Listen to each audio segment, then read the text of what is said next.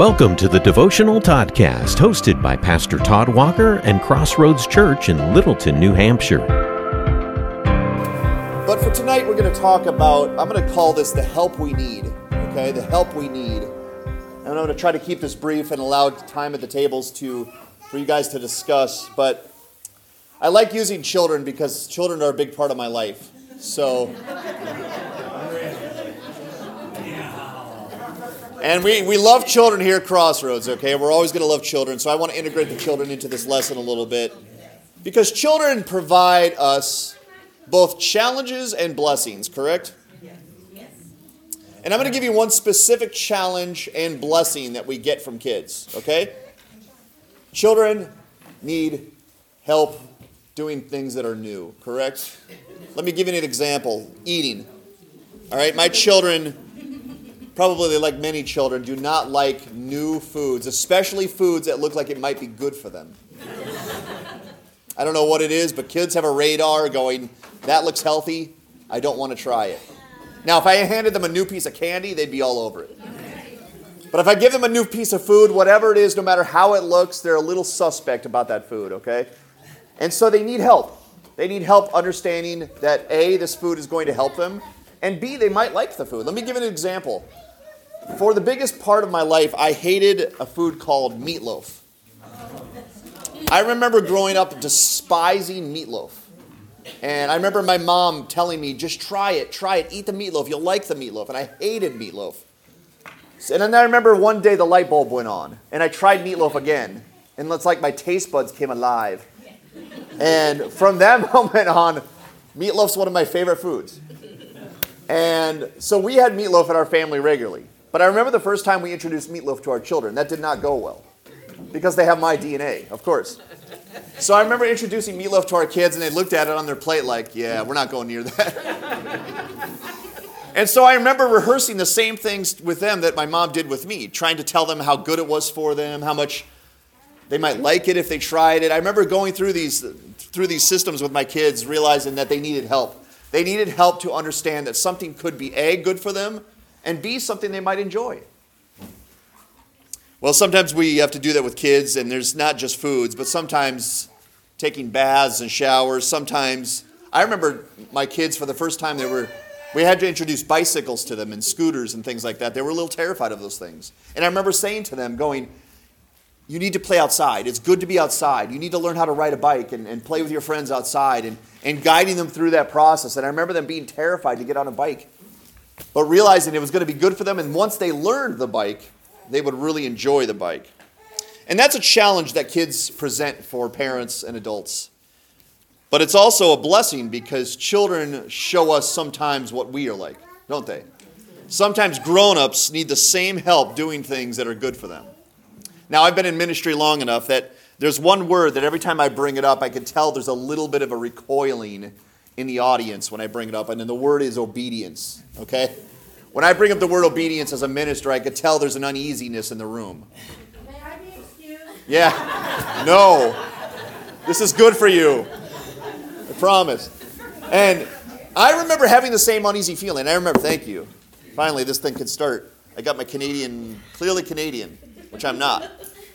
Clearly not Canadian. But I remember having the same feelings toward obedience growing up. Every time someone would start talking about commandments or obedience, I remember feeling uncomfortable, like that's something I didn't want to do. And then God would start impressing it upon me from His Word, and I remember recoiling at that, going, God, here's all the reasons I can't, or I shouldn't, or I don't have to.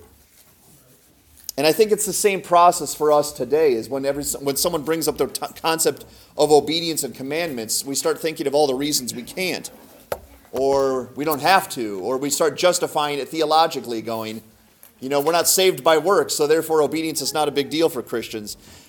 Well, let me give you an illustration, okay? You guys, most of you at least have some experience with hiking.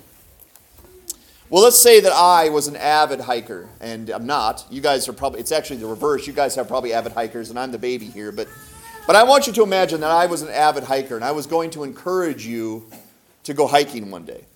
And you felt very uneasy about that because it's intimidating, and it's long, and it's hard, and it's uphill. And you started telling me all these reasons why you couldn't go hiking and you didn't want to go hiking. And then I was in the position to help you get to a place where you, A, wanted to go hiking and thought that you should go hiking. So I start telling you all the benefits of hiking. I start telling you all the great views you're going to see. I start telling you all the experiences I've had along the way of hiking.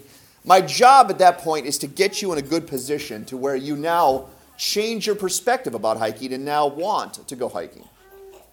Well, there's this concept in the scriptures called sanctification, and it's something we've talked about before. But sanctification is God impressing upon us the need to become like Jesus. It's not how we get saved, okay? We are not saved by obedience. We are not saved by any works. We are saved simply by God's grace through faith in Jesus. But sanctification is a part of the process. And this past Sunday, we brought up the new covenant. And the terms of the new covenant happen to be obedience to the commandments. So in this illustration, I think I see this illustration all throughout Scripture, is God telling us through His Word, impressing upon us the need to ascend spiritually, to go further and higher and greater in knowledge and likeness of our Lord Jesus Christ. And so you see that in Scripture, this concept of ascending, of taking where we are now and not staying where we are, but going up. And obedience is a big part of that process. Obedience is a big part of the process of becoming like Jesus Christ. But that's the hard part of Christianity. You take that part out of Christianity, this thing is smooth sailing. We accept Jesus, we have our sins forgiven, and then we're off our way to heaven. But you insert in sanctification and obedience, and suddenly this thing gets a little difficult. And that's the ascension part of this that we don't really like. So God is now in the position that parents are with their children to have to help us understand that A, this ascension is good for you, and B, it actually brings you joy.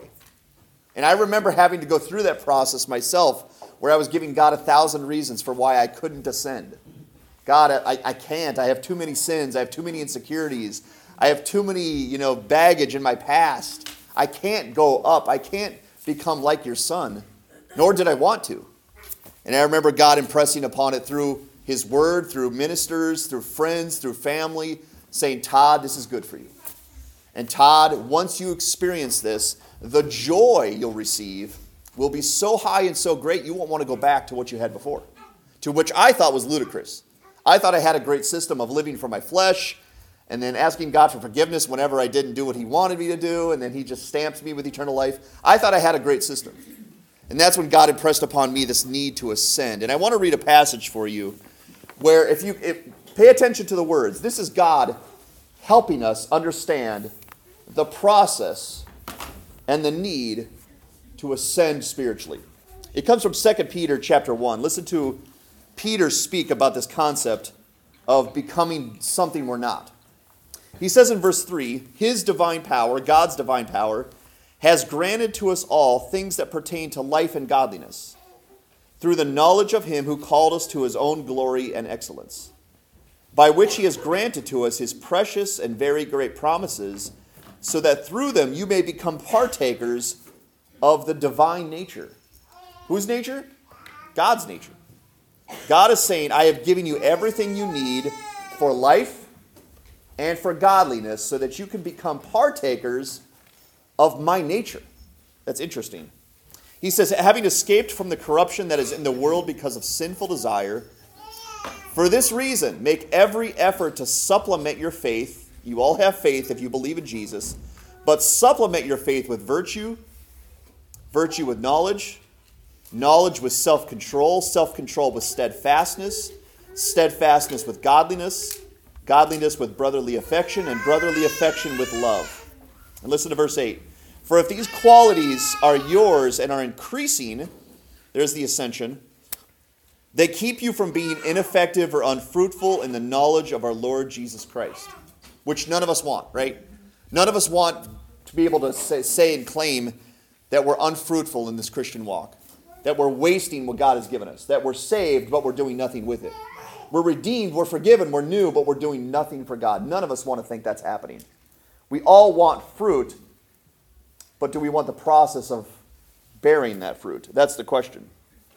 He goes on in verse 8, he says, for if these qualities are yours and are increasing, they keep you from being ineffective or unfruitful in the knowledge of our Lord Jesus Christ.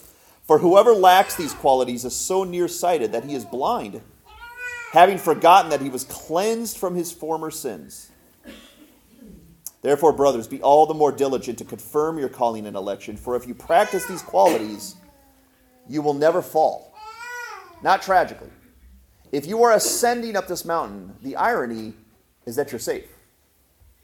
If you're becoming more and more like Jesus Christ, he says, you will never fall. Where's the danger? At the bottom. It's interesting. It's kind of the opposite of what you expect. You expect all the safety to be at the bottom. And Peter says, no, the safety is becoming like Jesus. Is taking the steps up that mountain. And then he says this, for in this way, you will be richly provided an entrance into the eternal kingdom of our Lord and Savior, Jesus Christ. Do you see the glory? If any of you have done a beautiful hike, you get to the top, and I've done this once, but I ascended a pretty long hike, walking for miles, going, why am I doing this? This hurts, I'm sweaty, let's turn back. And then I got to the mountain and I looked over the overview. And the first thought I had was, that was worth it. That was worth it. And that's the part of the Christian life God knows we need help with. We don't want to ascend because that's the painful part. That's the difficult part. That's the costly part. But he knows not only will it be good for us, it will be safe for us, but once we see the view, we will thank God and praise God for the rest of eternity. Thanks for listening to the Devotional Toddcast. Join us for worship Sunday mornings beginning at 10:30. Learn more about us at crossroadsoflittleton.com. Crossroads Church, seeking to shine the light and love of Jesus in the heart of New England.